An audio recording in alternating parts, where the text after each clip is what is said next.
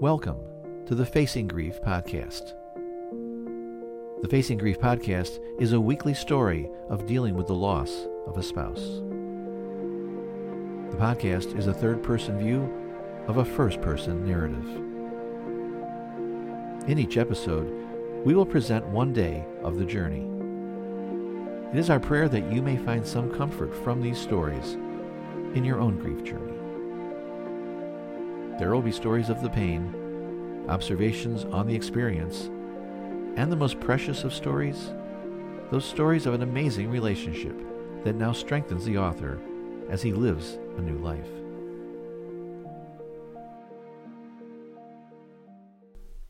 Grief takes us to a new reality, a world where what used to fulfill us is now missing. In that emptiness, there are moments of fullness, but they do not last. As we struggle to face this, we are led to the ultimate answer to what appears to have no answer. In today's episode, we will find out what that answer is. From Volume 5, Waypoints, Day 149, this is essay number 16, Empty Calories. Empty Calories. Written Wednesday, January 8th, 2020, Day 149, morning. When you eat something satisfying, you know it. You know it because when you are done, you are no longer hungry. But there are other items, those that seem so appealing, so potentially satisfying, but after you eat them, they just leave you wanting more. It is food that seems like food, but food that really does not satisfy, food that really just doesn't do its job. In this world of grief, one of the many of the seemingly endless things to contend with is the ongoing feeling of emptiness. This is not the emptiness I knew in my pre-grief life.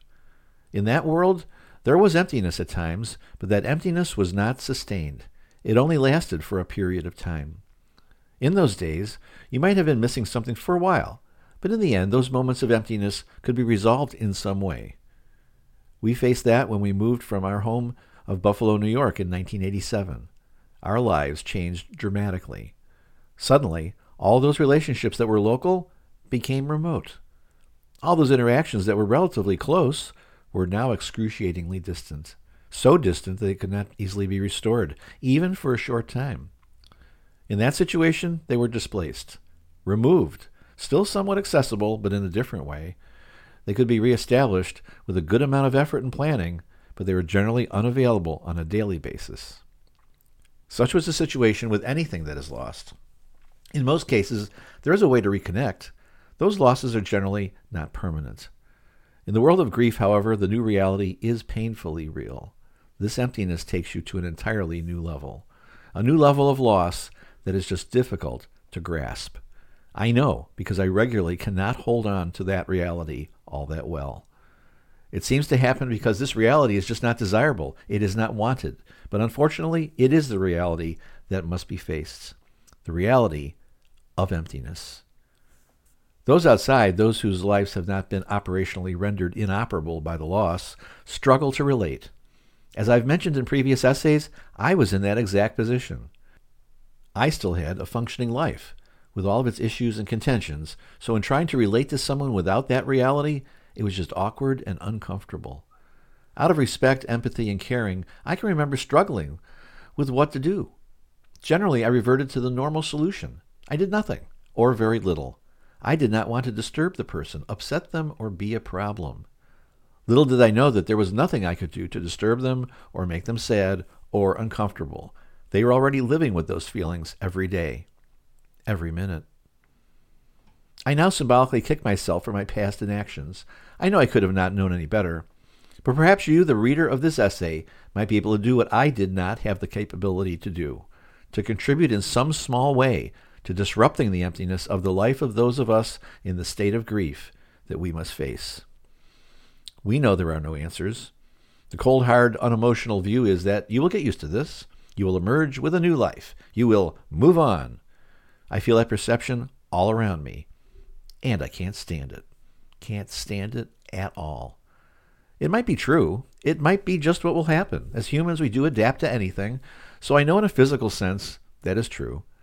But in the emotional world, aided by the non-godly, desperation-laced state of grief that is our new reality, the connections, the values, the history, and all that makes up the closest relationship you could ever have been blessed to experience, those elements are no longer there. They're gone. And then grief comes along to rub it in. It asks, "So where are you?" I do not know exactly, but the continual emptiness is just there. The obligations of the day come along and are a distraction from the painful truth. In those moments come surprising episodes where you get a flash to your pre-grief world. You feel settled. You feel whole. You feel loved. And then you don't. Welcome back. Welcome back to emptiness. It is somewhat of an oxymoron. As the GPS would say, you have arrived at your destination. But when you look out to see where you have really arrived at, there is just nothing there. Just shadows of the past. Yes, there are memories, but they can only be taunting in their allure. They take you back, but those trips are only temporary. They are satisfying for the moment. You are having them. But they do not really satisfy. They do not help in a real sense. This morning, I restated my theme of this journey. I want to be strengthened by the memories. I do not want to go to a place of sadness. The memories I have remind me of the incredible love God gave us to share. We both knew that this was what we had. It was not some kind of superficial Barbie and Ken relationship. It was a relationship that was welded together by traumatic events, by life's trials, by all that takes place in this broken world. It was a representation of God's love. He gave it to us. And as I recollect on that love, I tell the room, your love is not sad. It is not miserable. It is good. Your love has saved us. Your love saved my sweetie and me. Your love gave us life. I want that love to do that for me now, even though she is not with me at the moment. I know this can happen. It has not happened yet, but it will. God's love is the answer to my grief. I know the one who has conquered death. He has the victory.